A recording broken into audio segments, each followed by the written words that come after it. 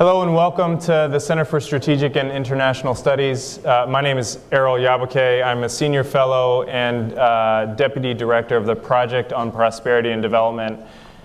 It's really an honor to be here today with someone who I've known about for a long time and have just recently come to know and really appreciate your place in history, and someone who has taken the time to really document a really consequential time, not just in refugee and migration response history, but in, I would argue, world history. So if you haven't had a chance to buy Jim's book outside, you will have a chance to do so after this. And I would, as someone who has recently finished it, I highly recommend it. And the reason that I recommend it is not just because Jim founded the Refugee Programs Bureau at State. It's not just because he was the Director General of the International Organization for Migration, who is helping co-host this event with CSIS today. It's that Jim had a front row seat to history, and he documented that exceedingly well and in a lot of detail. So if you are a nerd like me, this is an excellent read. And if you're really interested in not only big ideas and really coming away with a sense of purpose, which you will get when you read this, but really understanding how kind of difficult and honestly bureaucratic some of these challenges can be, I think for people like me, and I would argue looking out knowing some of you, people like you, you'll appreciate just the difficulty that Jim faced throughout his time and how he was able to come out on top and really do some really amazing things during his career and his life. So you've done an incredible service by documenting all of this. You guys didn't come here to listen to me talk. You came here to celebrate Jim and to thank him for documenting all of this and writing this. So, Jim, thank you for being here. Just to kick it off, tell us a little bit about why you decided. I mean, this is a Herculean task. Jim and I had coffee last Friday, and I said, Jim, who was your ghostwriter? And he said, this guy.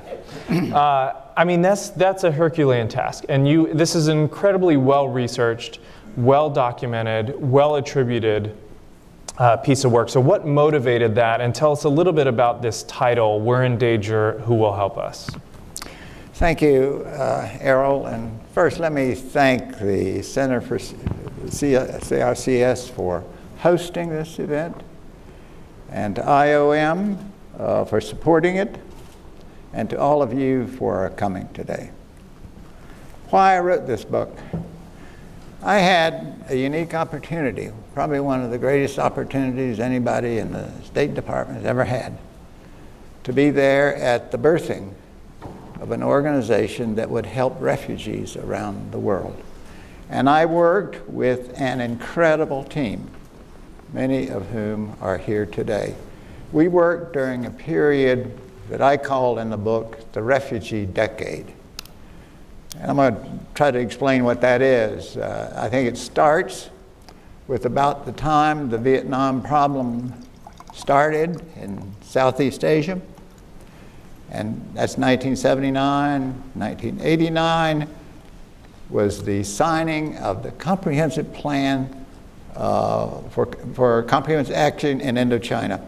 Between those two pieces, they're both Indochina, maybe 20 million people in Asia, in Eastern Europe, the Soviet Union, in Africa, the Middle East, South Asia, Central America.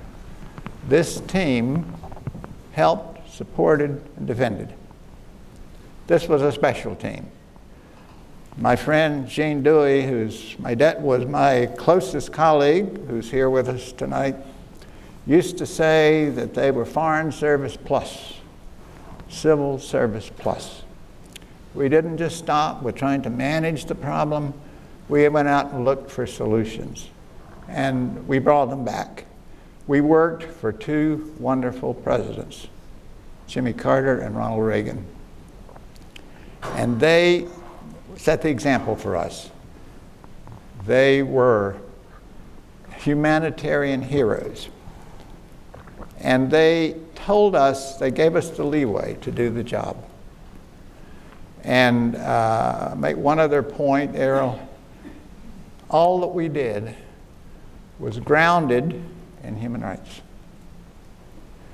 I recall the meeting in 1948 where Eleanor Roosevelt sat down with governments in New York, and they came up with a Declaration of Human Rights. In it, she said, there is a basic right that every person has for dignity. And that we all agreed to. And as you recall, a number of institutions were created to give expression to that, and the refugees were the greatest expression of that. So that's the team we had. And I, later on, I spent 10 great years there, and then went to IOM, then came back here, started to write this book, and I looked around, and I was trying to see how has the world changed when I was there, when refugee programs were, say, a mountaintop experience. Well, I came back, and they were not. They were different. Refugees were being dishonored. And so what I wanted to say in the part 4 of my book, which deals with Syria, is we've got a problem, folks. There was a model set for you earlier. Let's get back to what works. And the title for the book. I read many, many books, reports, articles over this time. Many of them stuck out, but two particularly. Many of you know Mort Abramowitz. Mort wrote an article back in about 2013. 2013. I don't know if Mort's here, but sorry, Mort. And he called it unattended misery. And he was speaking of Syria, trying to show what hasn't been happening. And Mort documented it quite well. And another one was Valerie Amos, who was the UN's Undersecretary General for Humanitarian Affairs. She wrote an article a little bit after Mort, which she said, does anybody care about Syria? So when I was reading those, I said, you know, they've got a point. We've got to put ourselves in the position of refugees. We got to wear their shoes for a while. We got to know what they do, in addition to what we do as policymakers. So I came up with, we're in danger, who will help us? And then I said, but we got to put this at a higher level. We got to challenge people. I said, refugees and migrants, a test of civilization. Now, one might ask, who would you go to respond to that title? We're in danger. Who will you help us? Who will help us? Back in the refugee decade, I think it was very clear who you would go to. Today, I'm not so sure anymore. I want to ask about some of those figures in history that you walk us through in the book. But inquiring minds want to know first, what is the missile on the back? Can you just tell that story briefly? Because actually somebody asked me this before and I was like, that wasn't on my list of questions, but that's a great question. Well, that picture occurs in Chechnya. I've heard of it. Back when I got into IOM, the Russians were trying to corral the Chechnyan separatists. They went to war, and it was dangerous. When I got to Grozny, I could stand in the center of the city. There's the Parliament building out there. It's about 10 stories. It's all bombed out. I can stand in the center and turn in any direction. Every structure, every house is destroyed. Well, the Russians knew that while they were the aggressors, they had to pay some attention to the victims that they were creating. So they invited the Red Cross in to help, and they invited IOM in to help. Our job was to try to help these victims. I put a Danish Army major as chief of our mission there. Unbelievably, he was able to negotiate with the Russians and the Chechens a pause every day so that we could run our buses and cars and trucks in there, and we could pick up people and we could get them out of there and up to this mountain. And they had a little facility up there. Well, when I was there, I wanted to walk around places that were still, and I saw this Russian missile in the ground. And people had been killed with this missile. And I said, well, I want to remember it. I want to put it in my mind, the kinds of people. You'll be interested to know when I went up on this where they were being sheltered. There was no electricity, no running water. It was a 6-story place, so you can imagine what the sanitary conditions were. But I interviewed a bunch of these folks, and I noticed that they all had these little marks on the back of their leg. So I asked them one, I said, well, what is that? And they said, well, that was the dogs. The dogs? The dogs. When they would be attacked by the Russians and they didn't leave fast enough, they would sick the dogs on them. Well, yeah, this is horrendous. So I went back to Moscow when I was going back home. I wanted to see Mr. Yeltsin and tell him I knew about this and I was going to blow the whistle on him. Well, he wouldn't see me, but I did see the deputy premier, and I said, I've got it, it's documented, I got pictures of it. If this doesn't stop, you're going to see it in the newspapers all over the world tomorrow. And it did. They stopped for a while, but I think once I left, and probably a few weeks later, it started again. But it was an incredible time. I lost staff there. The Red Cross eventually had to leave because of dangerous conditions. They lost 6 people. But Chechnya was a battleground. Yeah. It was not where I thought you were going with that. That was a fascinating story. And keeping with the fascinating stories, because I think you came here today to be inspired like I was reading this and am just listening to you, Jim, but also to listen to some of these stories. And I've had the privilege of sitting down with Jim a couple times now and hearing these stories, and it's such a privilege that I wanted to give an opportunity to share it with you guys. Jim, can you tell us about Jimmy Carter? You assert several times in the book that placing humanitarian victims centrally in foreign policy decision-making is really critical. You alluded to the fact that maybe that's something that we need to get back to and place more central in our foreign policy now. But tell us a little bit about, I want to hear about Jimmy Carter. I'd love to hear about George Shultz, who wrote the foreword for your book, what you and Mr. Dewey did in the Horn of Africa, and then if we have time, maybe some conversation about the Persian Gulf. But tell us about Jimmy Carter. Well, Jimmy Carter is one of my heroes. Indochina in the early days, we had chaos. After the American troops pulled out, we evacuated about 150,000 people off the embassy, at the embassy in Saigon. We thought that the program then was ended. There were a couple of years of quiet, but what we didn't know is what the new communist governments were doing to the people in those countries, Cambodia, Vietnam, and Laos. But we began to see murmurings in late 1978. People started coming to Thailand, they went to Malaysia, they went to Indonesia, and they were building up. Well, those governments, we called them safe first asylum governments, Thailand, Malaysia, Indonesia. But the populations built up rapidly. And they began to say they won't take any more. They were cutting out. At one point, the Thai pushed back 40,000 Cambodians back across the border at one point, into minefields, if you can believe it. That's how difficult it was becoming.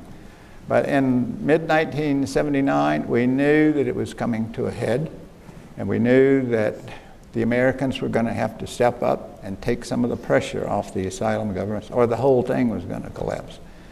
But the ASEAN governments announced to us, I think in early June, that there would be a moratorium, June 30. No more people could cross their border. The Malaysians said no more people could land. The Indonesians, even the Philippines said no more. So we knew something had to happen. So we started planning on a big initiative. It would have to be resettlement. And we had to pull together a decision package for Jimmy Carter. We had already been doing maybe 7,000 per month. But we knew it had to be much more. You might hear of a guy named Richard Holbrooke. Heard of him before. He was the Assistant Secretary for East Asia and the Pacific at that point. Richard said, we got to go big. We got to do something that'll get their attention. I was just in from OMB, and I had been sent up to the Refugee Bureau to set it up. And I knew they had no money. The Congress wasn't appropriating. The Bureau had violated something called the Anti-Deficiency Act. There were reports from the Congress chastising their management and threatening to move the program to another agency. So I had to represent the management, and I told Dick Holbrooke, we can't do what you want to do. It's too much. The OMB people won't allow it, but he kept bugging. So we had a big meeting up in the Ops Center, and I eventually agreed, well, we'll go as high as 10,000 per month. Nobody's ever done that much before. Receiving 10,000 people into per the US, month. into the U.S. I said, That'd be we'll nice. take that many into the U.S. every month. Well, we had to, of course, then put that in a memo and send it over to Carter. Zygmunt Brzezinski was in the NSC guy, and he guided the letter through. We got it back, and there was no decision. And Carter announced he was going to go to Tokyo for an economic summit, and that he wanted to make some announcement on refugees while there, but he couldn't decide what to do. So they got on the plane, Air Force One, on the way to Tokyo. Holbrooke was banging away at Carter the whole trip, saying, this is what you've got to do. And he had grandiose ideas, and I knew we couldn't go that far, and I was saying, hold back here a little bit. Well, Carter took it all in. He wouldn't make a decision on the plane ride over. But the next day at the economic summit, Carter talked about a number of things. He said, and we're going to take in 14,000 people per month. It's an incredible decision. I'm glad you were wrong. Well, I'm glad, but I look back on it and I say that was a presidential decision. Yep. He rose above all the bureaucrats and all the noise down there below, and he made the kind of a decision that a president had to make. Yep. Well, you know, that 14,000 a month, they got to Geneva when Vice President Mondale, who headed up our delegation, gave the American speech in Geneva, the Palais, which many of you know. When he concluded, the audience broke into applause. Everybody stood and shouted except the Russians and the Vietnamese. And Mondale came back, and Governor Bob Ray from Iowa was in our delegation. He ran and said, this has been my proudest moment as an American, to see what we would do for these people. So the 14,000 a month made the program, and it did what we thought. Other governments saw what we were doing, and they stepped forward. Yeah. So we left Geneva with 260,000 offers for resettlement. We left Geneva with $290 million. And that doesn't sound like much now, but back in those days, that was a lot of money. How many Bitcoin is that? Yeah. But at the end, the success, that established the Bureau. It showed that we were serious. We were the leading government. Others followed our lead. But I keep back to this day, Jimmy Carter knew what had to be done. He ignored me and everybody else, and he made the right decision. I think that takes a lot of guts. I think it not only takes a lot of guts, it's something that's really relevant for today. I think there's a lot of conversation. They use the term burden sharing gets thrown around. I don't love it. I don't see people as burdens, but that's the term of art these days. And I think there's no better example of sharing the responsibility to protect people in danger than that example of U.S. leadership and U.S. presidential leadership. And I think that's a major takeaway from that story. Tell us about your friend, former Secretary of State George Shultz. Well, Shultz and I had worked earlier in OMB when I was over there. Shultz came in as director. I met with him on his very first day in office. I had to organize a briefing of the whole federal government for him because he was going out to San Clemente to brief President Nixon. And as we were sitting in this little room there in the old executive office building, and Shultz was late for the meeting. It was John Ehrlichman, Bob Haldeman were there griping. This guy is late, he's wasting our time. Well, Shultz waltzes in, sits down, he totally ignores them. I gave this incredibly complex briefing. We had everything in the government I had in 3 tiers. You could pick and everybody, most people were kibitzing all the way through. Shultz didn't say a word. Quiet. I went through about 30 minutes and said, okay, well, that's all I've got to say. And Shultz stood up and said, okay, I want you to take that 3rd chart, move the 2nd line over to the 1st chart. And he went through and mentally reorganized this briefing to his liking without taking a single note. So I went back to OMB. I called all the program people together. And I said, guys, we got us a really good one this time. But he later came over as Secretary of State. He was a great influence on Ronald Reagan. Reagan was a arch conservative when he came in. He was a hardliner. He did not like détente. He didn't like the Soviet Union. He called them all kind of names. He called them the evil empire. He said they should self-destruct. But so nothing happened serious with the Russians on his 1st term. But in his 2nd term, Reagan told Shultz, I want to do something. I've been elected. I don't have to worry about all these people who will be, arguing with me anymore. I want to do something serious with the Russians. So Shultz went to Geneva, started meeting with the foreign minister of Moscow, from Moscow. They decided what we ought to do is arms control. That was the big issue, intermediate range ballistic missiles. They were going crazy with them. So it seems crazy to think that the 2 superpowers who were arch enemies would be able to sit down and talk about something that serious. Well, Shultz brought it back and talked to Reagan. He said, yes, I'll go to Geneva for a summit and I'll talk to Mr. Gorbachev.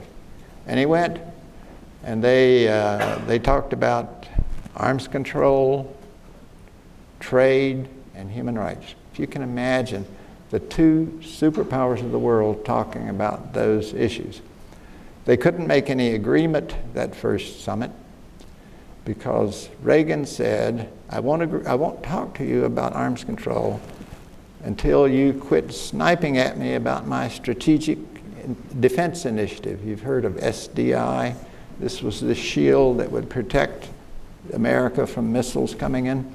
Gorbachev felt that that added to the arms race, and he wanted Reagan to stop it. Reagan said no. So they broke up and had no decision. But Shultz kept working with Gorbachev's folks there, and they were trying to carve out some areas of agreement. And we needed to find some areas where they could do a favor for each other. Well, during that time, Avital Sharansky, wife of the most famous Soviet dissident, got a call from Schultz. Said, you can meet your husband on this bridge that goes over to Potsdam. He's going to be released by the Russians. This was the most imprisoned, famous dissident the world knew at that. Gorbachev released him, and he let Schultz announce it to his wife. Schultz told me the story when I was out last to see him, that they had a bunch of evangelicals holed up in the U.S. Embassy in Moscow. And he hadn't been able to get them out for 5 years. They couldn't leave. They couldn't go home. They had no future. So he told the foreign minister, let's try to work on this one. And he said, if you'll release them, I'll work with you on it, and I'll not say a word about it. I'll not try to take any credit. I'll just let them go. Those evangelicals were released. Schultz felt that that increased his acceptability to the Russians. They agreed then on a second summit. That one would be in Washington. No, the second summit was in Iceland, Reykjavik. It was an informal thing, but they had made progress in all three areas. So they got there, and at that meeting, they in effect agreed on arms control. They agreed on human rights. They agreed on trade. They got ready to leave, and then Gorbachev said, well, I guess this means that you'll now be willing to give up this SDI. And Reagan said, no. And so that meeting broke up with no decision. So they started, then Schultz and the foreign minister, Shadbinarzi, kept working. They had a third summit. At that summit, the issue of human rights was foremost. Going to a meeting at the CSCE prior to Commission on Security and Exchange in Europe, right before that meeting, Gorbachev had sent a message, if you will give on human rights, I'll do even more on arms control and trade. So here's the deal. It's a good trade-off. So Schultz went to the CSCE meeting, and he gave a speech, and he said, as long as there is no progress on human rights, there'll be no further discussion of trade or arms control. Now that's what I call putting the victims squarely in the center of foreign policy decision-making. Well, they went to that meeting, and that was the breakthrough meeting. They agreed on the world's greatest arms control treaty up to that point. They agreed on trade, and they agreed on all three areas, human rights and trade. That started the process. And then there was a fourth summit that had additional cultural rights for Soviet citizens. But over 1 million trapped Soviet Jews escaped the Soviet Union because of that. Because of that leadership. Because of that leadership. And because Schultz and Reagan insisted that these refugees had to be dealt with before they would agree on other. And I sat back and said, this is the two superpowers. And they're discussing trade, human rights, and all of these important issues, and human rights ended up being key to all of it. So Reagan and Schultz, like Carter, are my heroes. I have two main takeaways from that story. One is I have trouble remembering what I had for dinner last night. Just leave that there. The second is that presidential leadership and putting human rights first and victims first is and has been a bipartisan phenomenon. Absolutely. Throughout history. Absolutely.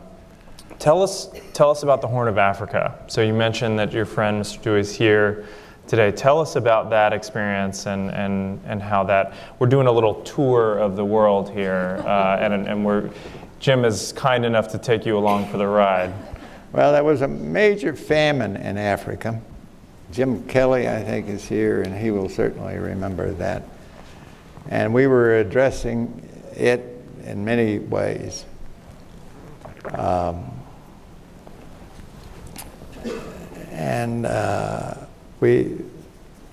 We knew that there were maybe upwards of 150 million people under threat of starvation in Africa. And Gene, I asked Gene Dewey, he was my key guy working with the international organization. Gene, try to boost these guys up. They're slow, they're lethargic, nothing is happening. It's inactive. Well, Gene and I discussed this every day, and he would come in my office and report. We were seeing no progress. And I got to one point, and I said, Gene, maybe we ought to tell the UN that we're going to withdraw from them, and we're going to find other partners. This problem is too serious. People are dying out there, and they're going business as usual. So I said, Gene and I sat there and I looked at him, and I got to know Gene well, and I can sort of sense his moods. But I could tell he wasn't agreeing with me. Is he agreeing with you now? I think he is now. Okay. He knows what I'm going to say. But he said, I can't read him like you can, so he said, well, Jim, what if we force the UN to act? What if we called their hand? And why don't we tell them that if we don't see progress, we're going to go on our own. We're going to go separately. And I said, well, Gene, you know, the bureaucracy here in Washington and such would never get anything like that done. So we agreed that Gene would get on a plane, go up to New York, and would meet with our good friend Jim Grant, who heads up UNICEF, and try to get him as a partner. Well, Grant had been trying to tell us that the problem was mainly Ethiopia. And we were trying to say, no, it's the whole Horn. Well, on the flight up, Gene saw a newspaper sitting in this seat, and it talked about deaths and strikes and whatnot in Omdurman, which is not in Ethiopia. And he took it and flashed it to Grant and said, if you don't act on this, the Secretary General is going to be the next person in the headlines for failing out there. So Jim Grant and Gene went in to see the Secretary General, and they got him at a moment where all the staff were not around. And they told him what was needed was a new, really crisis organization that would ride herd over all of these existing UN agencies and force their hand. That afternoon, we created something called the Office of Emergency Operations in Africa, OEOA. And we put Brad Morse, who heads up UNDP, in charge of it, Maurice Strong, a wonderful Canadian, as the deputy. And they were to be the catalyzers for crisis response. Well, I told Gene, that may be all well and good, but you know, I've authorized you to go outside normal bureaucratic lines. I had no authority to tell you to go to the UN or to see the UN. I was relying on Schultz's agreement with me that he gave me more leeway in humanitarian diplomacy than normal. This is one of those, it's easier to ask for forgiveness than permission type situations. Yeah. But, and the furor created was terrible. And I was on the hot seat, but the fact that it was created, it was already working, lives are being saved, I could withstand that. Absolutely. Schultz understood that I felt my hand was forced, but Gene Dewey and I did that in an afternoon. Now it was only needed for like 2 years. And then we could end OEOA, because the other UN agencies were then stepping up. They were seeing that the heat was on. They had to produce. But the Assistant Secretary for International Organization, you know, he handles all the UN and other agencies, when I did it, he had been most critical. He rushed into my office threatening consequences. And when the thing was over, a different Assistant Secretary for International Operations went to the Senate Foreign Relations Committee and praised OEOA. That had it not existed, these lives would never have been spared. And I think that, again, I was able to do that because I knew Schultz and Reagan supported our back. Yeah. Schultz had told me when I took the job that I expect you to be bold whenever you can, and don't stop because of bureaucratic problems. So I was banking on his support, and it happened. And he and Reagan were tickled pink that OEOA had actually worked. They were probably a little annoyed at the beginning, that, but you know, hindsight 2020, et cetera. No, I think that's a really amazing story, as have all of these been. That was around what year? 85? 84. 84, okay. So fast forward a few years from there and tell us about the first President Bush in the Persian Gulf. Well, George H.W. Bush, as you know, was going to invade Kuwait. Iraq had invaded Kuwait. We were going to drive them out. He assembled this force to do that. And we all knew there were weeks after, you know, we knew things were going. So the UN established sort of a task force, try to get people out of Iraq and Kuwait as much as possible before the bomb started. Well, IOM was one of the first organizations into Kuwait and Iraq. Into Kuwait. We didn't go into Iraq then. And we helped set up a transport mechanism so that we were able, as people left Iraq or Kuwait, they could get into Jordan or other countries, and we would fly them home. We did probably 500,000 people. But there were, the Secretary General's special representative then was a person by the name of Sadruddin Aga Khan, who had been one of the earlier deputy high commissioners for refugees. I was a good friend with, and he one day told me I could call him Sadri, and I said, oh my goodness, I can call him Sadri. But he was asking one of the UN agencies to go into Iraq to negotiate with the Saddam administration to see if we could get out. We knew about 25,000 were just household workers, maids and chauffeurs and whatnot, that had not been able to get out, and that their masters were trying to hold them back so in case the attack started, they could be shields. So none of the UN agencies could get in because they had already resolutions opposing Saddam.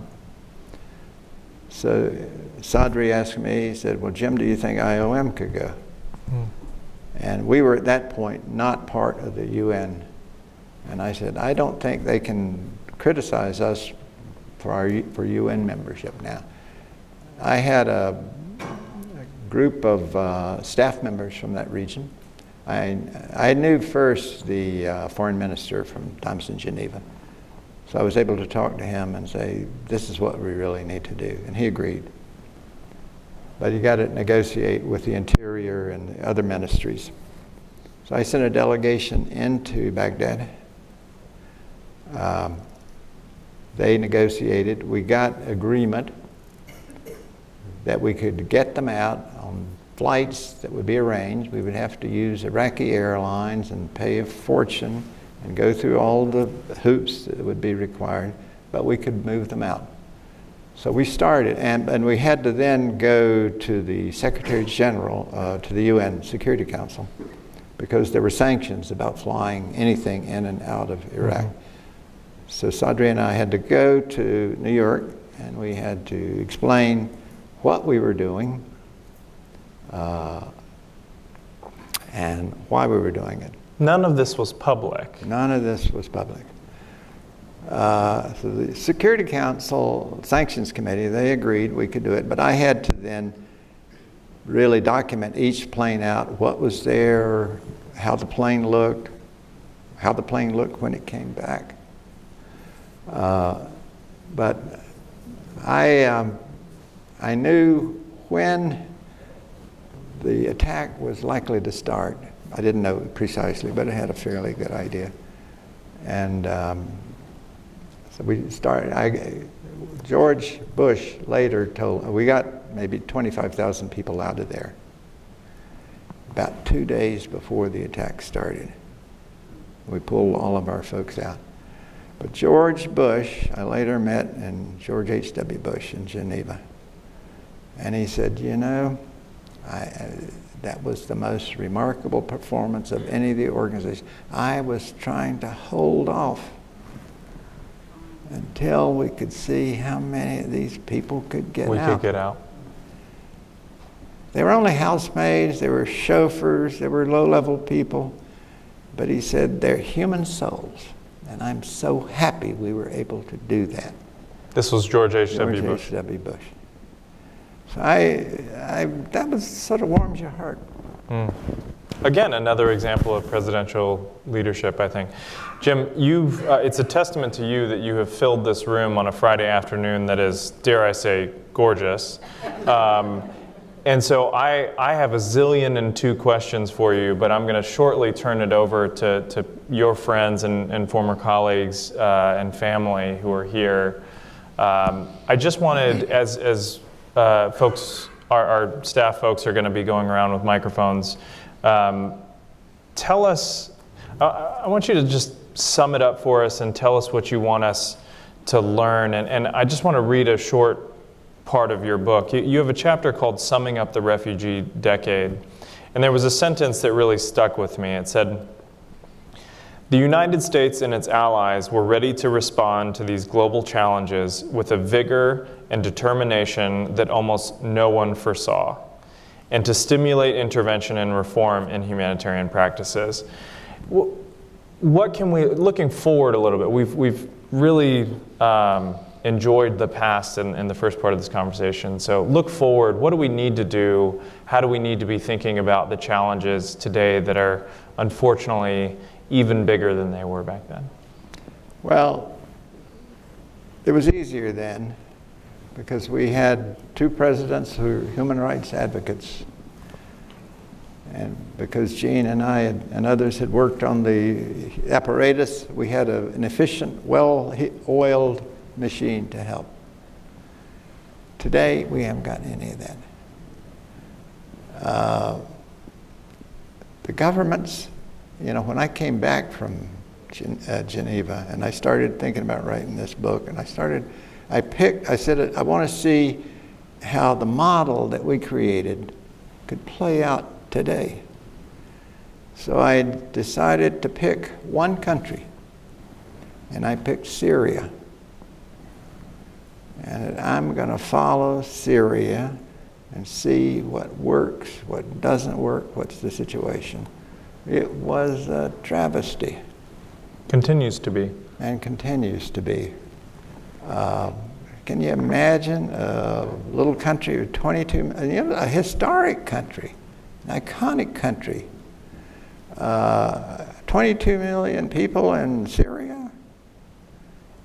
500,000 people have been killed. 1 million have been wounded. Half the country is in asylum or out. Icons, treasures have been destroyed. Most of the schools have been destroyed. The churches have been destroyed. It's a pitiable case. I look back at that and I said, well, if Gene Dewey and I had been there, what would we have done? We would have called the agencies in and say, here's the marching orders.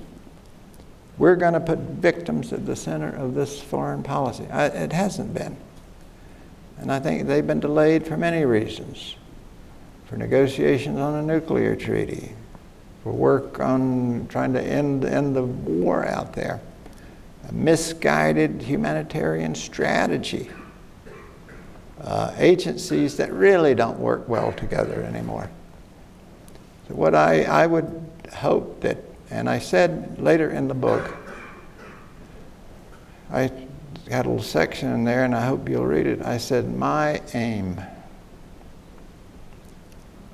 for this book is that, like in the Refugee Decade, we would have people that would insist on a strategic, life-saving framework that covers the beginning of a crisis to the end, and all the steps in between, and all of the actors that are needed, and this is how we're going to go about it. That's not happening. That's what I'm looking for, is some way to spark a debate at the global level that we've got to change. And we've got ourselves, I think. I think we've been hardened a little bit ourselves. We've got to say, these are souls. These are people in danger. They're reaching out to somebody. And we've got to help. I've been most distressed recently that you've seen a lot of people trying to dehumanize certain people by their ethnicity, trying to cheapen them. I think they've been doing it to refugees.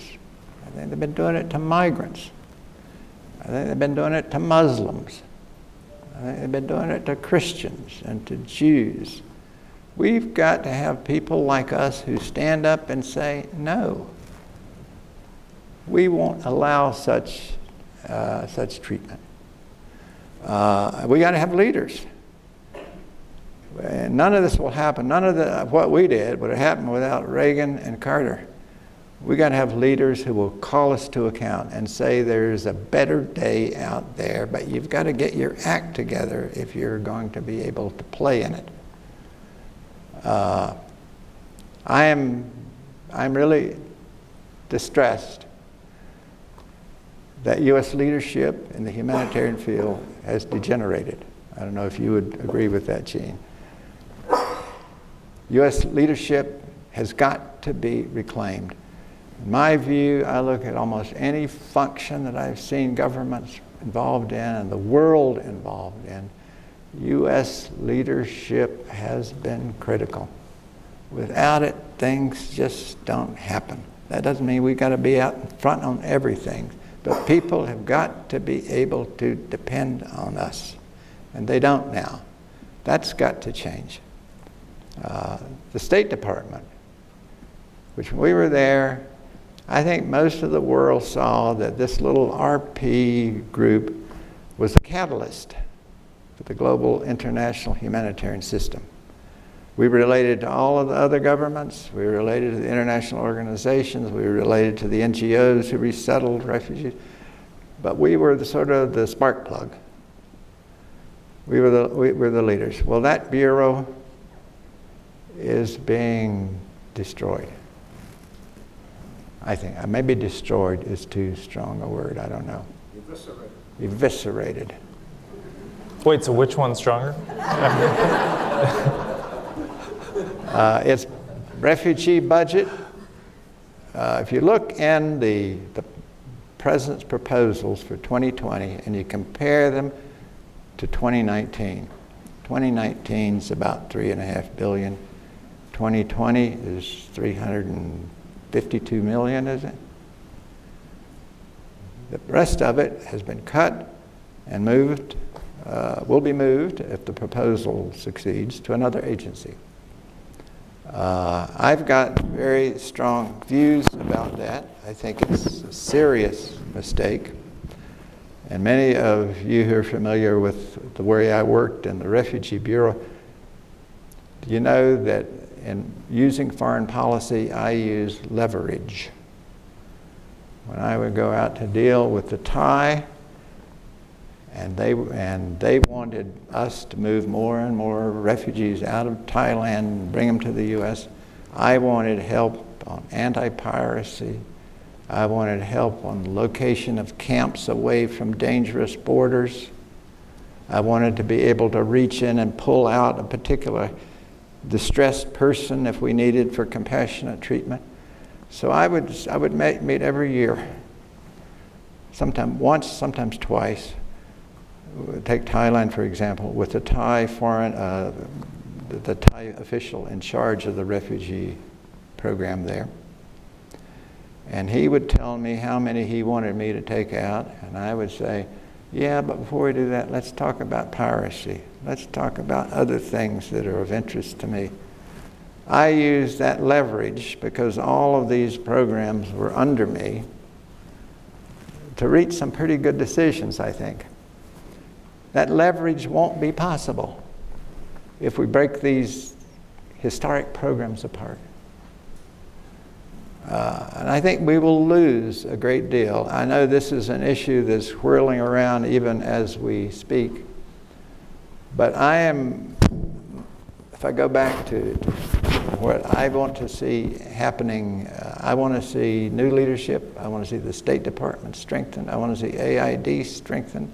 I want to see all of us able to work with a renewed sense of vision that we are working in not a sacred cause, but something that's pretty close to it. That there are many, many people in the world who are desperate. They need help. They're depending on people like the United States government, the Europeans, others. And I think we're failing now. Jim, I want to bring in the audience to this conversation. So if you have a question, would like to say a few words. I don't know if you had a couple people that you wanted to call on. I mean, we've obviously talked about Gene a lot today, and so maybe I give the first opportunity for, oh, there it is. It took a little while there, Gene, to come to it, but yeah, thanks for being here. I've got to have equal time.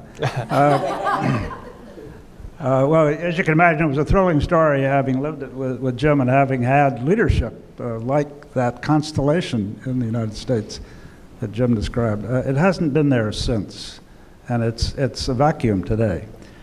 Now, we talk about the greatest humanitarian crisis today, and the administration would say it's the southern border, that's a huge crisis. But I would say that one of the greatest humanitarian crises today is a man-made, self-inflicted crisis, and that is the shift of leadership out of the State Department to AID. And I think those of you who will read the book and those of you who care will be interested in the question: what can I do to prevent this happening, to preserve the leadership which was legendary and iconic, as Jim has described it, in the State Department?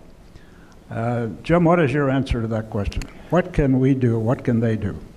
Well, I think we can make our views known on the severity of the proposal that's pending. I think our congressmen need to know that not all of us agree with this proposal, that it has drastic implications. I'm not saying this, in my early days of my career, I used to work over in USAID, and I enjoyed that. I think it's a great organization. I think both state and aid are great organizations. I just disagree with this move because I think it is fundamentally wrong. I think human rights and refugees are flip sides of the same coin. They require diplomacy. The State Department is the diplomatic arm of this government. And as I say, we've got to be able to leverage what we do. You couldn't leverage resettlement anymore like I did then, because resettlement has been cut so far that it barely exists anymore. Would you believe that the resettlement level proposed for this coming year is 30,000? This is the lowest ever since we created this resettlement program in 1980, as I described earlier. I think people have got to be concerned that the human rights refugee arm of this government are being downplayed. And they've got to let people know that they don't agree with it. But certainly I plan to do that. Let's take a couple more. Let's bunch them. So I want to go. The woman in the back had her hand up early and often, and then we'll, so that I'm not only left dominant, we'll come over, and the gentleman in the yellow shirt. Hello, Jim. It's Paula Lynch. I was in that little band of people in 1980. I joined the Foreign Service then, and I've been doing humanitarian assistance ever since, and I'm back in PRM now. And I just want to thank you, because a lot of the management practices that you started in RP are still going on in PRM. We still have our Policy and Program Review Committee, PPRC, and we get outstanding ratings every time Inspector General inspects anything, and more of them do more and more of our programs now. But we get really high ratings, and it's because of the pattern that you set. And so I just wanted to thank you very much for that. Thank you, Paula. I appreciate that. Well, if your only legacy is that the review committee still lives on, you know, that's one heck of a, one heck of a legacy. Yes, gentleman in the yellow, and then we'll go back this way to the gentleman in black. And if you wouldn't mind standing and identifying yourself as well. My name is Samar Chatterjee, Safe Foundation. Sir, I can understand your concern about refugees and human rights and so on. However, one of the reasons we have had so many refugees over the years, that is related to US policy. Whenever there is a country in some turmoil, US is always active in trying to destabilize that government, especially if it happens not in favor of the United States. And right now it's going on in Venezuela. And I'm sure if that government is toppled, the amount of refugees that will be generated would be very similar to Syria, since the Russians are involved and the Chinese are involved. And so given that, would you want some changes in US policy that would reduce the number of such events that are happening? Because US uses liberty and democracy slogan to destabilize governments, and this has happened since the Second World War all the way, you know, in various places. So would that be part of your agenda? Yeah, so there's a question about US policy and how we've had a destabilizing effect on places continues today in Venezuela. Gentleman here, and then we'll just bunch a couple of these together if you don't mind, Jim. And again, identify yourself. Thank you. Yeah, my name is Emmanuel Berriesa. I'm a sophomore at Dartmouth College studying international politics. Part of what we see in really successful coalitions is getting other countries on board with all of our international agreements. In the case of human rights, in your experiences, how has it, I guess, how easy or how difficult has it been trying to form these agreements with countries such as China, who have like domestic human rights issues themselves, but still trying to get them on board and getting their support and resources as well? I think that's a really excellent question. Maybe we take one more from the gentleman here, and then I'll hold you accountable for answering all three. Yes, sir. Please stand and identify yourself if you don't mind. Good evening. Thank you very much for the program you carry, because I'm the witness of refugee. I came from Poland, escaping the communists, and I appreciate what your program have done. But I left as a political refugee. And today I have some problem, because we have a political or war refugee, which I buy that. But if you have a refugee which they claim and the economic refugees, this is a big if. Mm-hmm. How you can interpret and how you can address this to our politicians, that there is a difference between political refugees as well as war refugees. Mm-hmm. And by the way, many of the refugees come even to this country, even refugees or those new immigrants so-called, they don't even want to be adopted to their country. In West Europe, they want to be their own culture.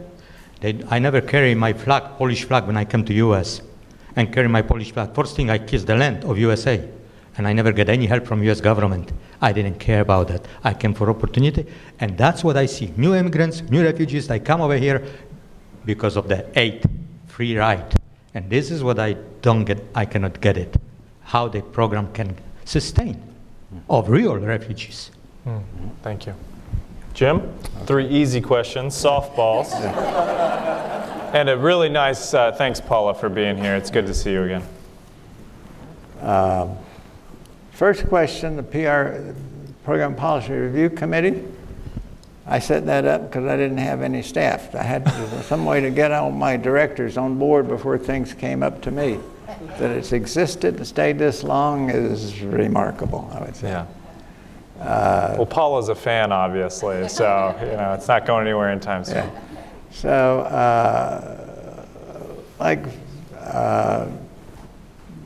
U.S. policy on political, economic, etc. The U.S. has got a, I don't know if it's always implemented correctly. I can only speak to my time. But there's a very clear definition that we have subscribed to when we agreed to the UN protocol that brought us in the UNHCR as a member. We've got the people have been discriminated because of race, religion, national origin, or unwilling, or who cannot depend on their home country to protect them. And they've left the boundaries of their home country. That's a refugee. They've fled for very legitimate reasons. Increasingly, people are coming for a whole variety of other reasons. Many of them know about the refugee definition. It's narrow, but they try to grab onto it. Many countries have tried to expand their refugee definition. You go to Africa or Latin America, they've added general violence as another contributing factor that makes one into a refugee. But the fact that many people are coming in different guises should not necessarily be mixed up as refugees. Some people come as refugees, some come as immigrants, some come as without any real authority to come. They just come. And we look at the implications of what happens once they're here, and somehow that all gets translated back into refugee. We clearly have got to strengthen up our immigration system. We've got to try to eliminate illegal immigration and take steps to do that. But we've got to continue to be generous, I think. We have a political asylum system. It's in the Refugee Act of 1980. We've subscribed to it. I think it's been abused quite substantially, but it's there and it needs to be improved upon. But we've got to start really, I think, distinguishing about who comes and in what programs. And we've got to resist the temptation to think that every bad action that some foreigner takes in this country can be labeled as a refugee.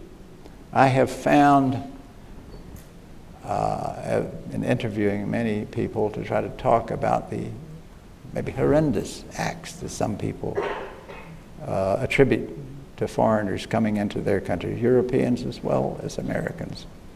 They don't really distinguish between immigrants, between refugees, between political asylum applicants. And I think there's a great deal of confusion.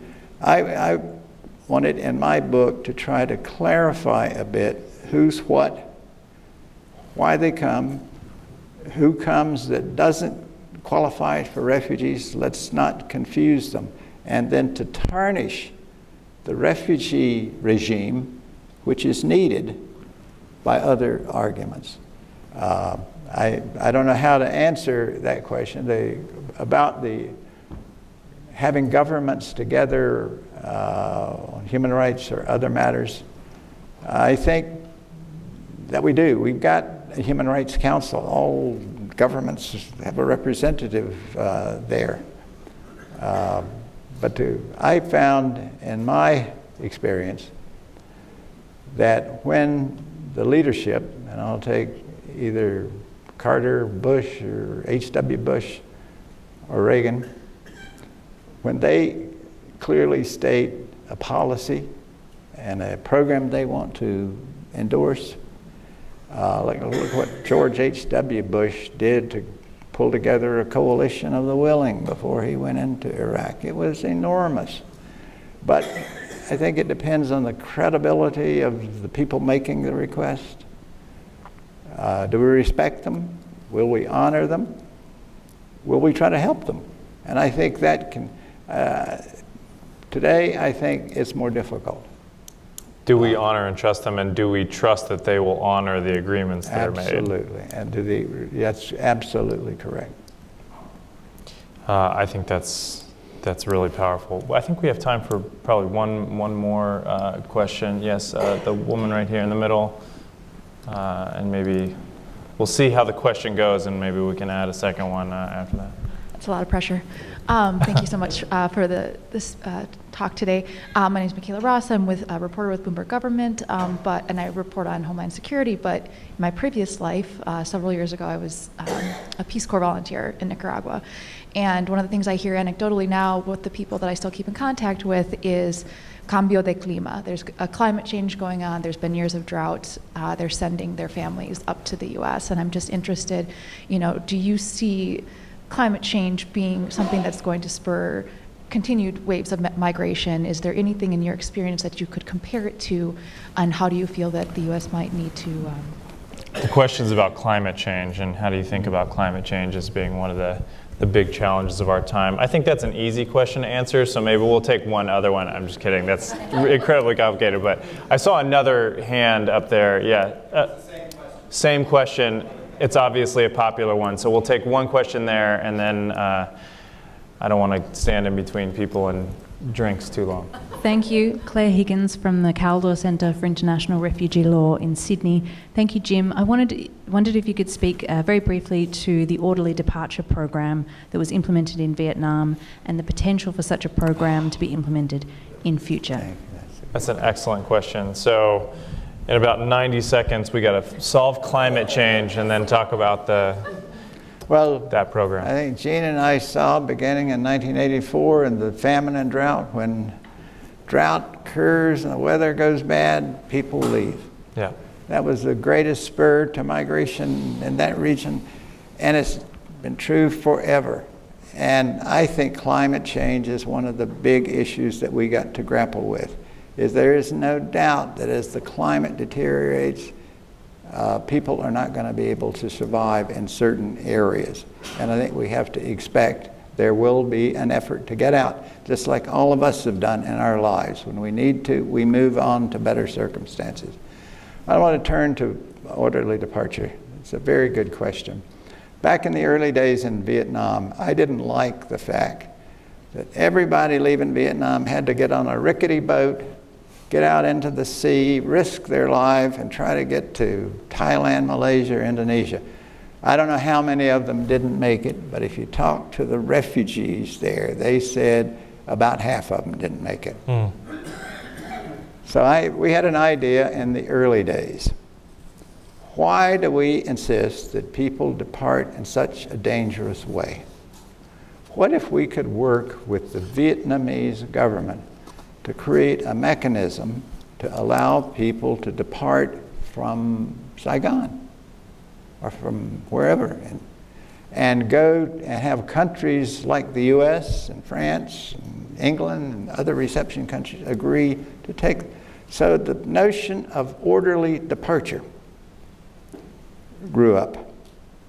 We sent a representative, turned out to be Dale DeHaans, who many of you know, former aide to Senator Kennedy, later a deputy UN High Commissioner for Refugees. He went to Vietnam, 1979, and undertook negotiations with them. We had 3 or 4 separate meetings there, and Dale got an agreement. They're going to agree to orderly departure. They're going to stop forcing people out. They're going to give us lists of people that can come through orderly means. So we all thought that was a great breakthrough. The only problem is the Vietnamese were not good with their word. They wanted to rid the country of people we would call ethnic Chinese. This was the Vietnamese merchant class. And they wanted to get rid of them because they wanted to take their property. We wanted to get at people who had been politically persecuted or other known cases. But ODP did not fare well for many years. In fact, at one point, I dispatched another of my deputy assistant secretaries, Bob Funseth, to undertake direct negotiations with the Vietnamese in Geneva. And the Americans didn't really talk to the Vietnamese at that level then. But we had their discussions. We resolved a number of technical things, and ODP started. I wanted it to, at one point, at least equal clandestine departure. I wanted them to overtake it, then I wanted it to replace it. Well, it was very slow. The Vietnamese never gave us their list. We always had our list, but they didn't come through with them. But they gradually started creeping up. By, I think it was about 1984, ODP and clandestine departures were about level. And from thereafter, ODP orderly began to increase. When the comprehensive plan of action for Indochinese refugees was ended in 1997, that's 22 years after the program started, for the fall of Saigon. I've got a table in my book. If you look at table 7, it shows over that period how many people came and how many people went. It shows that over that almost 30-year period, we helped about 1.3 million refugees resettled in the U.S. through the regular channels, and we helped over 600,000 people leave through ODP. Now, eventually, I made ODP a program where you could apply to leave both either as a refugee or an immigrant. And my objective was to move more and more of that refugee emergency movement into immigration. And that's happening. That started back in 1979 with Dale DeHaan, but your question, I think, has to do with some of the current crises. Is this a concept that has applicability today? I think it does. If we can get the Vietnamese, which are our enemy, we just fought a war with them. We didn't even talk with them, but we can get them to agree to let their own people leave safely. I think we can do that in a number of other countries. Rather than having people bunch up at our border, we could create a safe and orderly means for people to leave their own country and get it. But you got to go through a processing system. You got to identify yourself. We got to know who you are. Do you qualify? You can't just throw yourselves on the mercy of the U.S. system by coming to our border. Yeah. Orderly departure has a lot of promise. I think it could be used on the southwest border. If we need to, I think it could be used in Venezuela, if it ever comes to that. But we've got to have some strategic thinkers who are thinking along those lines. We've now got this problem at the border. Nobody's raised this, but it's a big issue. People are clopping to our southwest border. Now, if I were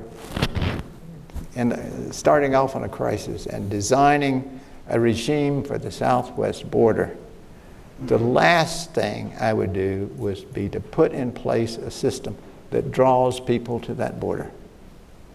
I would try to find sort of like a Southeast Asia regime that we had that sets up safe, orderly processing camps throughout the region, that helps people know they're valued, that we have programs for you. We can keep you there and we'll process you. If you need to come to the U.S., we'll document you and we'll help you move there. But it's not necessary for you to go and crowd yourself around that border. But if you need to go back home, we'll help you do that. Now, unfortunately, our government just stopped aid to some of the Central American countries that were helping. They're trying. Yeah. They're trying. And, but orderly departure is a wonderful program. It had great impact in Southeast Asia, and I have the sense that it could do the same in other crises around the world.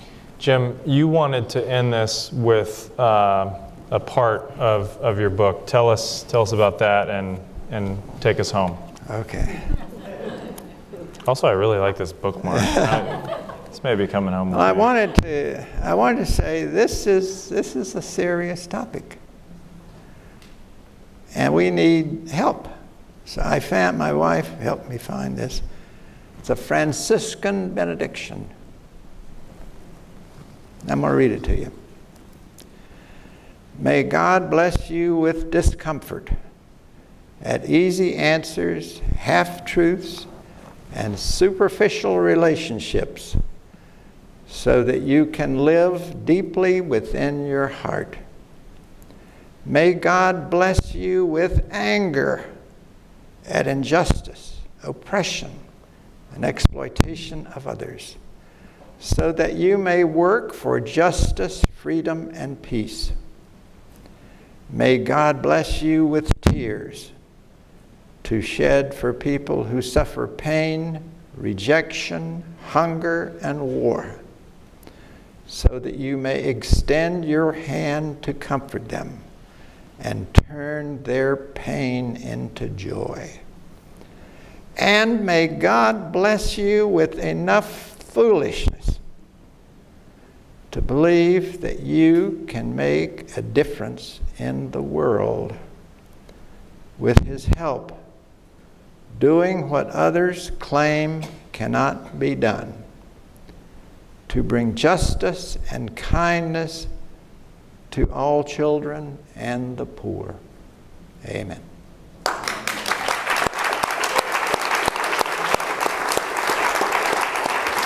Jim, I have one last question for you. This has been really an honor, and I think everybody's really enjoyed this, probably not as much as I have. I have one last question for you. Will you sign my book?